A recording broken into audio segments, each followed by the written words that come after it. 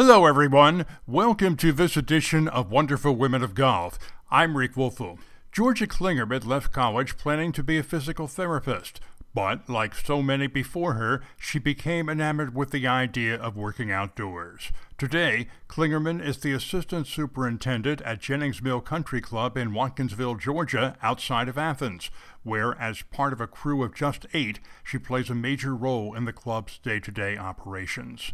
Georgia shares her story with us on this edition of Wonderful Women of Golf.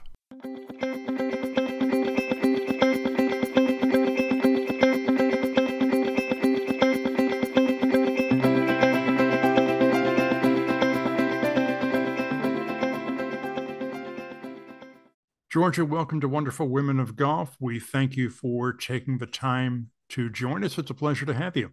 Thank you. Thank you for having me on. I appreciate it. Where I'd like to start from is how you decided or how you got into the turf industry. You had a degree in kinesiology. You completed all the requirements for that and were studying to become a physical therapist.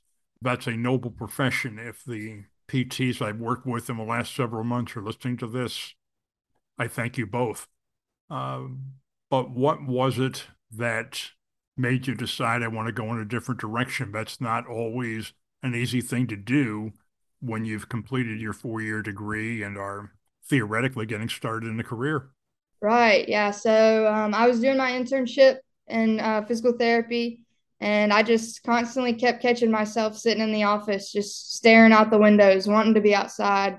I'd rather be outside than be inside, trapped up all day. I worked part-time at a golf course during my summer breaks from college and my winter breaks from college, and never hated that. I absolutely loved every second of it, and you just couldn't get me away from the golf course. Let's talk about that experience at the Oaks Golf Course, which was a public facility.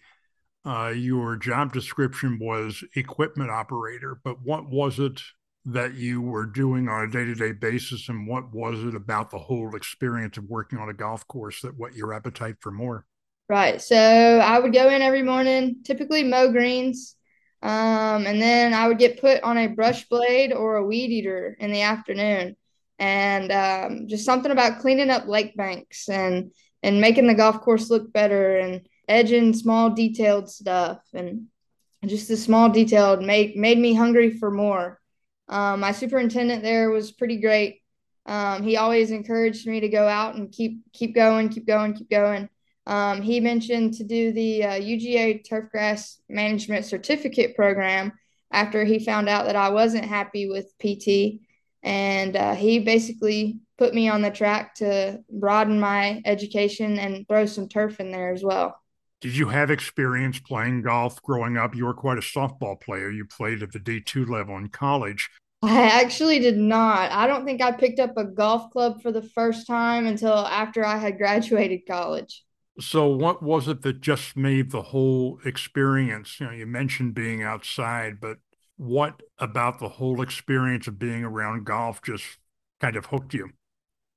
Honestly, you see the pictures of the golf courses that have the striped fairways and the stripes on the greens and the stripes in the rough. And I knew on a softball field that was possible too, but it was a much broader experience on the golf course. Much more things could be striped up and designed, and the looks were better on a golf course than on a softball field potentially.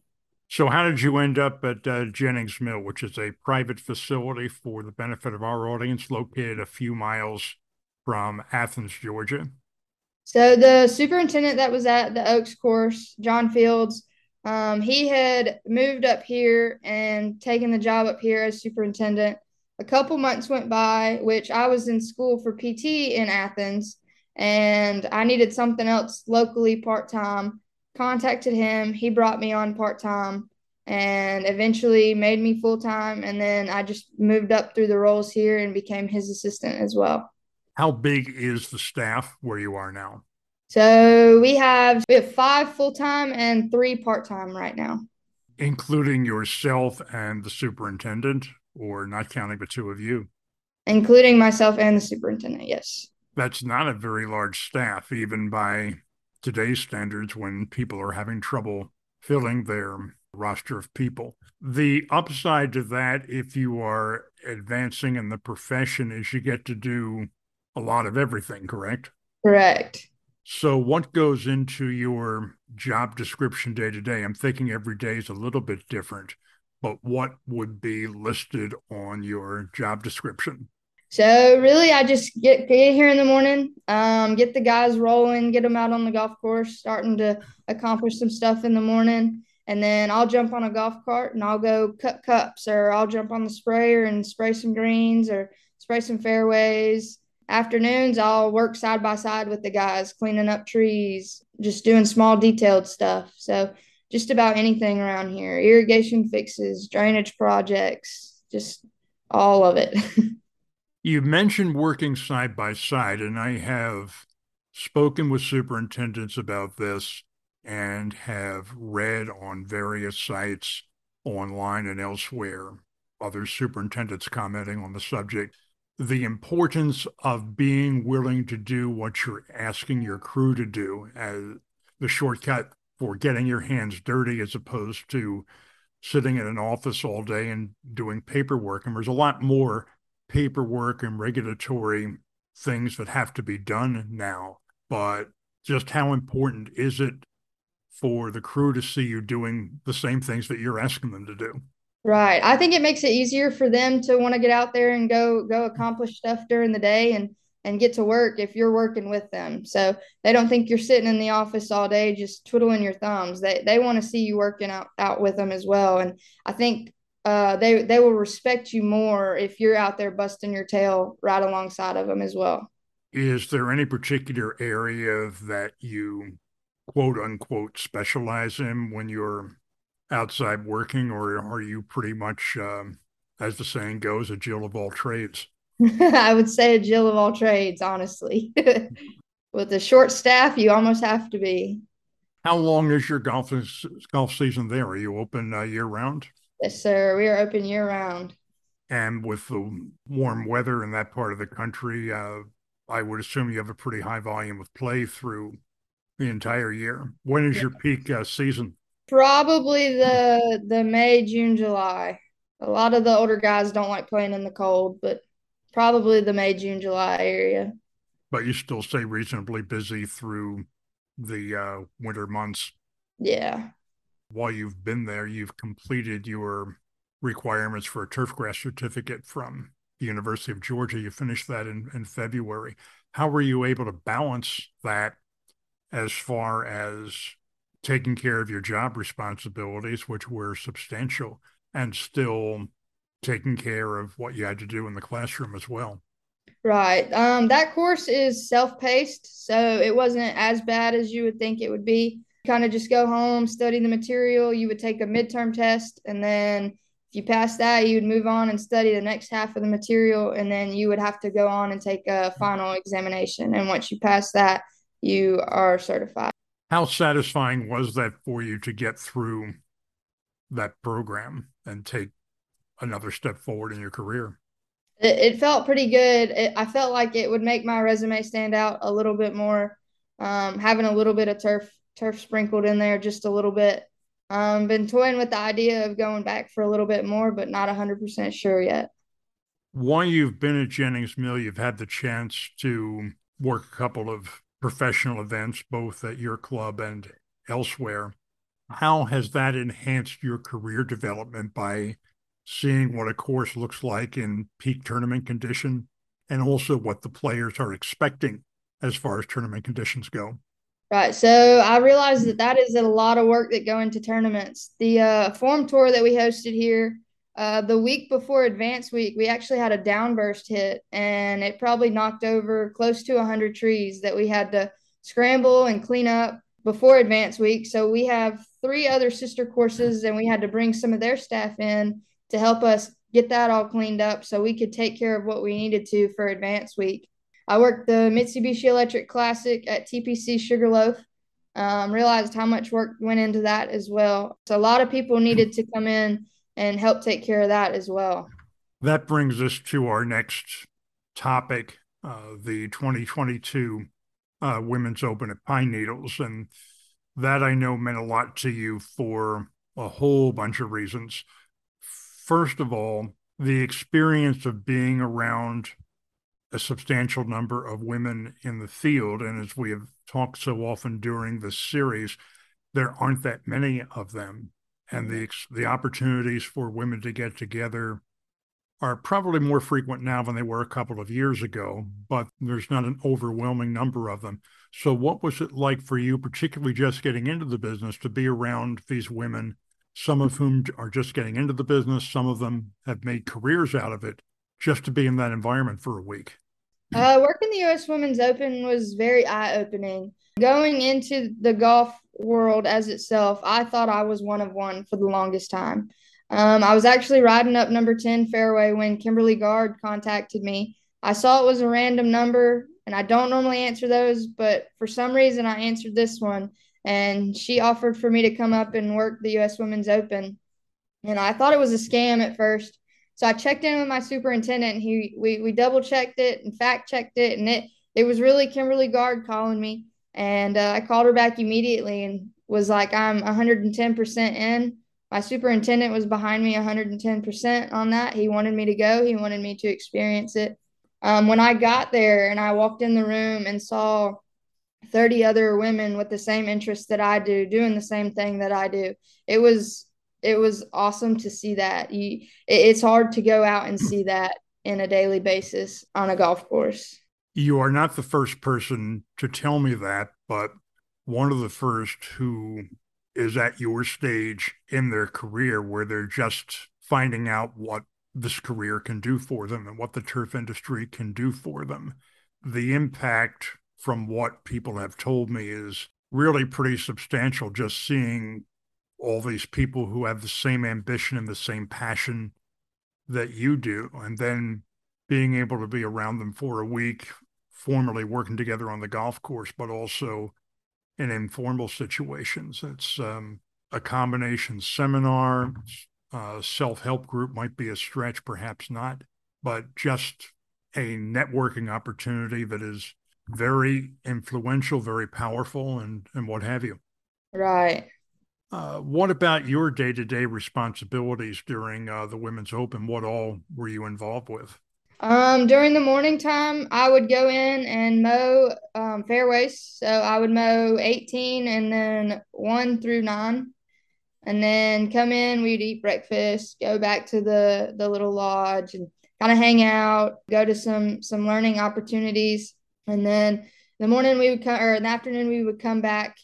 And the beginning of the week, I was picking up the nets off of the tee boxes and around some of the approaches. And then later in the week, I was picking up these giant pine cones that Pine Needles has. I've heard about those. They seem to multiply during the course of a week. Oh yeah, they're the size of a football.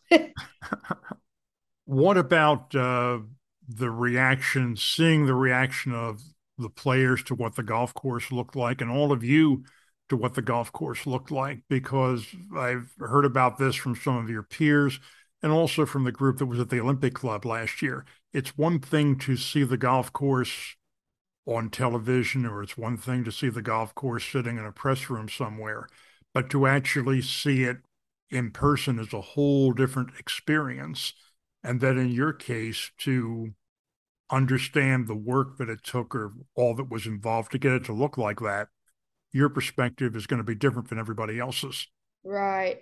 Yeah, we would come in and in the afternoons and they would have the golf channel on the TVs in the tent. And I mean, the TV just didn't do the course justice. You'd go back out in the afternoon with the sun setting and you just had to stop on the mower and just take it all in. I mean, breathtaking views out at Pine Needles in the afternoons, in the mornings. Just the golf course looked 10 times better in person than they ever will on TV. What strikes me about all that is having spoken with the folks at Pine Needles ahead of time, how much they were looking forward to having you there. Now, their staff was a little bit shorthanded for various reasons going in, but I know that everybody there was really looking forward to having all of you there. They respected what you were doing and let all of you take the lead as far as what things got done when. Right. So we kind of came in. You could just see the sigh of relief that the guys at Pine Needles had once we all got there and they realized, oh, these girls actually know what they're doing. We don't have to worry about somebody messing something up. Or by the end of the week, David Frichty, which is the superintendent over there, he was just telling people to follow the girls because we had it down. We had the course under control. How satisfying is that? And I'm thinking by, say, Saturday night, Sunday morning, when not all your work is done, but a lot of it is done, and what is reflected on TV is the result of that work. But to know that everything came together and you're seeing a women's national championship decided and that everything came together the way it was supposed to. Yeah, there's really not any words to describe that feeling, honestly. It's just one of those weight lifted off of your shoulders and I'm really doing this. This is really happening type of moments. As far as looking back on this after you got back to your club and we're back into your normal routine, what's the most satisfying part of that whole women's open experience? I'm going to make a two-part question out of this. First, for what you were able to accomplish, you and your peers were able to accomplish on the golf course. Yeah, so we got in and got out every morning. We accomplished stuff on the turf as well as on social media. I'm sure people all over saw us making the impact on Twitter, making an impact on all of the social media platforms about the U.S. Women's Open turf team. They most And certainly did. yeah. And then the networking opportunities. What were some of the insights you were able to pick up from your peers that maybe you wouldn't see even in a structured classroom seminar type of setting that you were able to learn just sitting around having a meal together or watching golf together? Right. So, Shalia, who is part of the GCSAA, she was very helpful in telling us bits and pieces about the GCSAA and what we can do and what we can't do. It was also pretty nice just being able to sit around and build relationships with other women in the same industry as me, knowing that I can reach out and call somebody up if I've got a problem or I've got to text somebody and they can help me real quick. And it's kind of, I got your back, you got mine type of thing. Have those networking opportunities continued since the Women's Open? And that's been a while now. So you've still been able to reach out to people and Yes. We probably get about 3 or 4 messages a day on our U.S. Women's Turf Team WhatsApp group. Just people checking in on each other. Hey, how's everybody doing? Congratulations to, for example, Kayla Kipp on completing her certified turf equipment manager program that she was doing, and just everybody's reaching out and just checking on everybody, and it's awesome to have that, and it's awesome to keep seeing that happen. the profession has had difficulty finding people to bring into the industry over the last several years, both male and female. What are some of the things that people should think about the opportunities that are there if you want to work in the turf industry that maybe they haven't thought about or nobody brought to their attention? Right. I didn't know about the turf industry until I was in college and needed a summer job and realized, oh, well, I can go work at a golf course. So I think we need to put ourselves out there a little bit more. Maybe go to some FFA and some 4-H clubs and just let people know, hey, this is a profession and like anybody can do it. It's not just for men and it's not just for women. I mean, anybody can get out there and put themselves out there and excel in this profession. The other part of it, too, it is a profession with some unique challenges, some unique demands, most of them related to the hours that are involved. And that's something I think people need to be aware of. But I'm thinking also now that people within the industry are being more cognizant of that you maybe don't get the best out of everybody if they're working 70 or 80 hours a week. And this gets back to physical health, mental health, and that kind of thing.